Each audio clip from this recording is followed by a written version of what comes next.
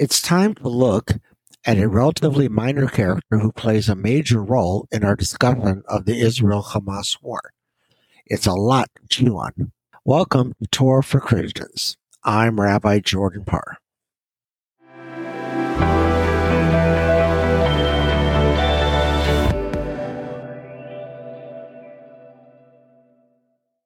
Before we begin, I know that I said that we would talk about the importance of Jerusalem in Islam. We'll get there next week.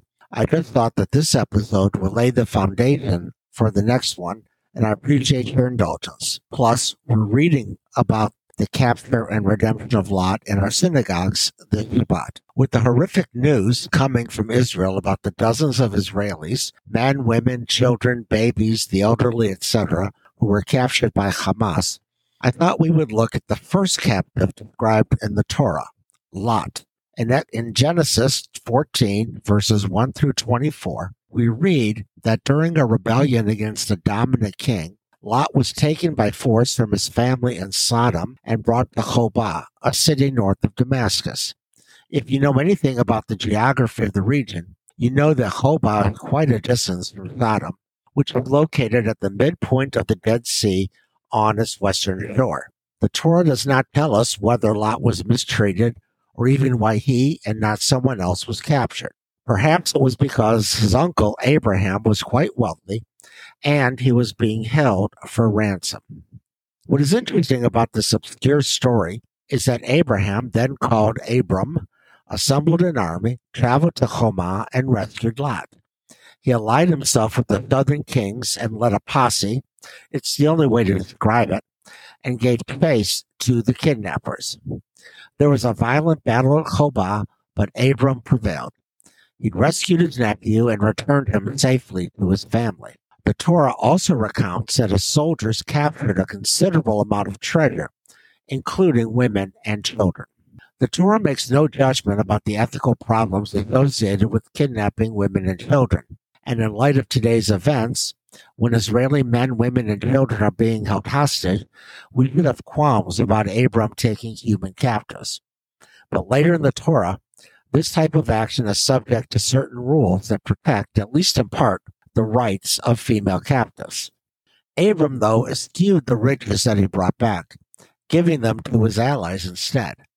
He did not desire any of the booty. He only wanted to save his nephew from whatever fate the northern kings had in store for him.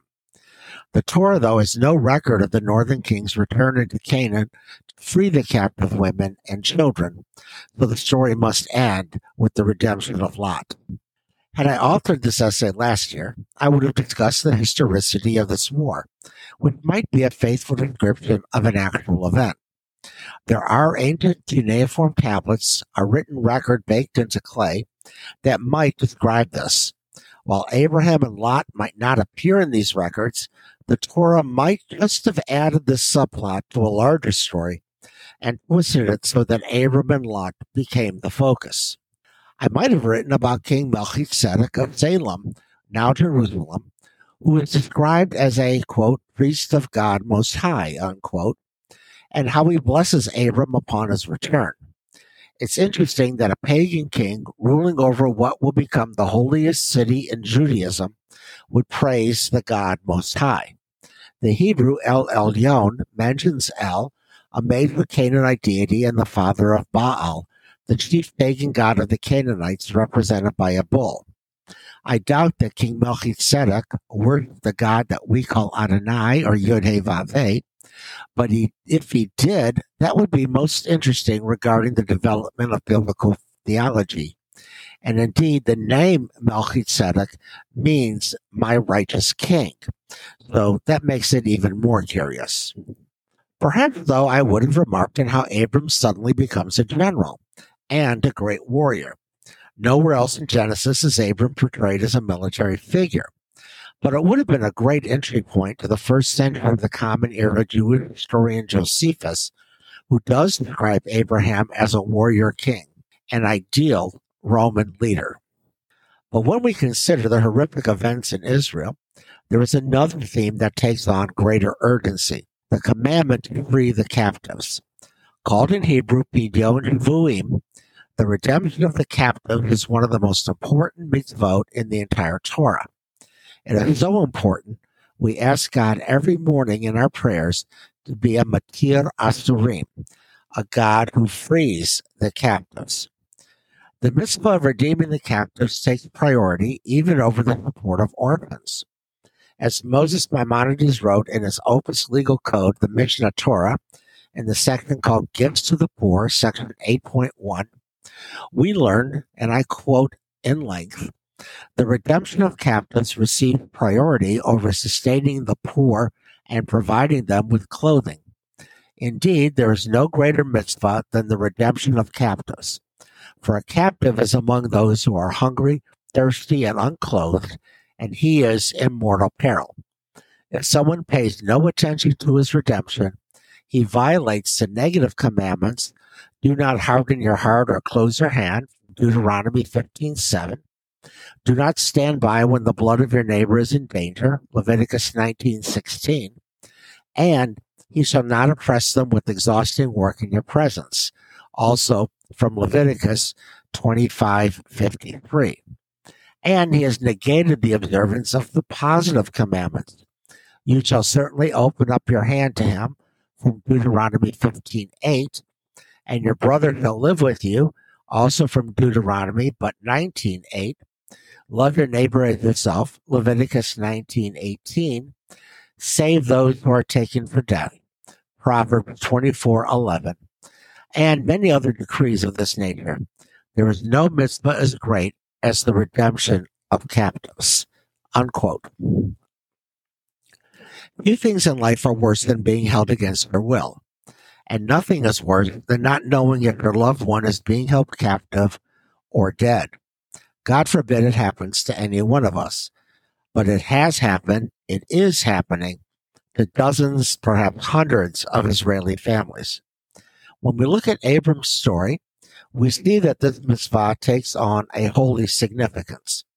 The story, along with the teaching of Maimonides, forms the foundation of why the Israeli government will spare no expense to free the captives held by Hamas. It is a biblical imperative. But there is one more biblical example of Pidyon Shvuim, the redemption of captives, that we should explore. Even God engages in freeing the captives. And where, we may ask, is this story found? It's the Exodus story. God frees the Israelite slaves, held against their will for 400 years. And if God personally, as it were, frees captives, how much the more so should we do everything in our power to free captives as well? Not just Israelis, although that is our topic today, but all who are being held against their will. Victims of human trafficking, women in Iranian jails, Russian dissidents, and all who dream of freedom. We conclude with this prayer found in the Slichot service, the midnight prayers offered on the Saturday night before Rosh Hashanah. The deeds of your first righteous remember, as well the strength of your friendship. Command the redemption of your servants. Reveal your hidden secret. Redeem the captives of the tents of Jacob, and save us for the sake of your name. And let me say at the end, pray for the peace of Jerusalem. I want to thank you for listening to Torah for Christians. You can find previous episodes, such as the first podcast of this series about biblical covenants, at www.torahforchristians.net or on your favorite podcast site, such as Google, Apple, or Spotify. You can also comment on this podcast on our website or on Facebook page. Polite comments only, please. And just so you know, this is the third episode of our series. Again, the first podcast was on biblical covenants establishing the right of Jews to live in the land of Israel.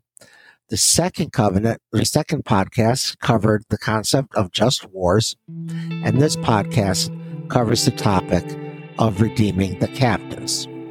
Next week, we will finally examine the role of Jerusalem in Islam.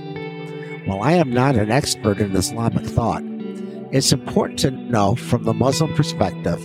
That's why this battle is so important and why Jerusalem is so central to their observances. And I'll try to make it clear with a fair mind and a fair heart.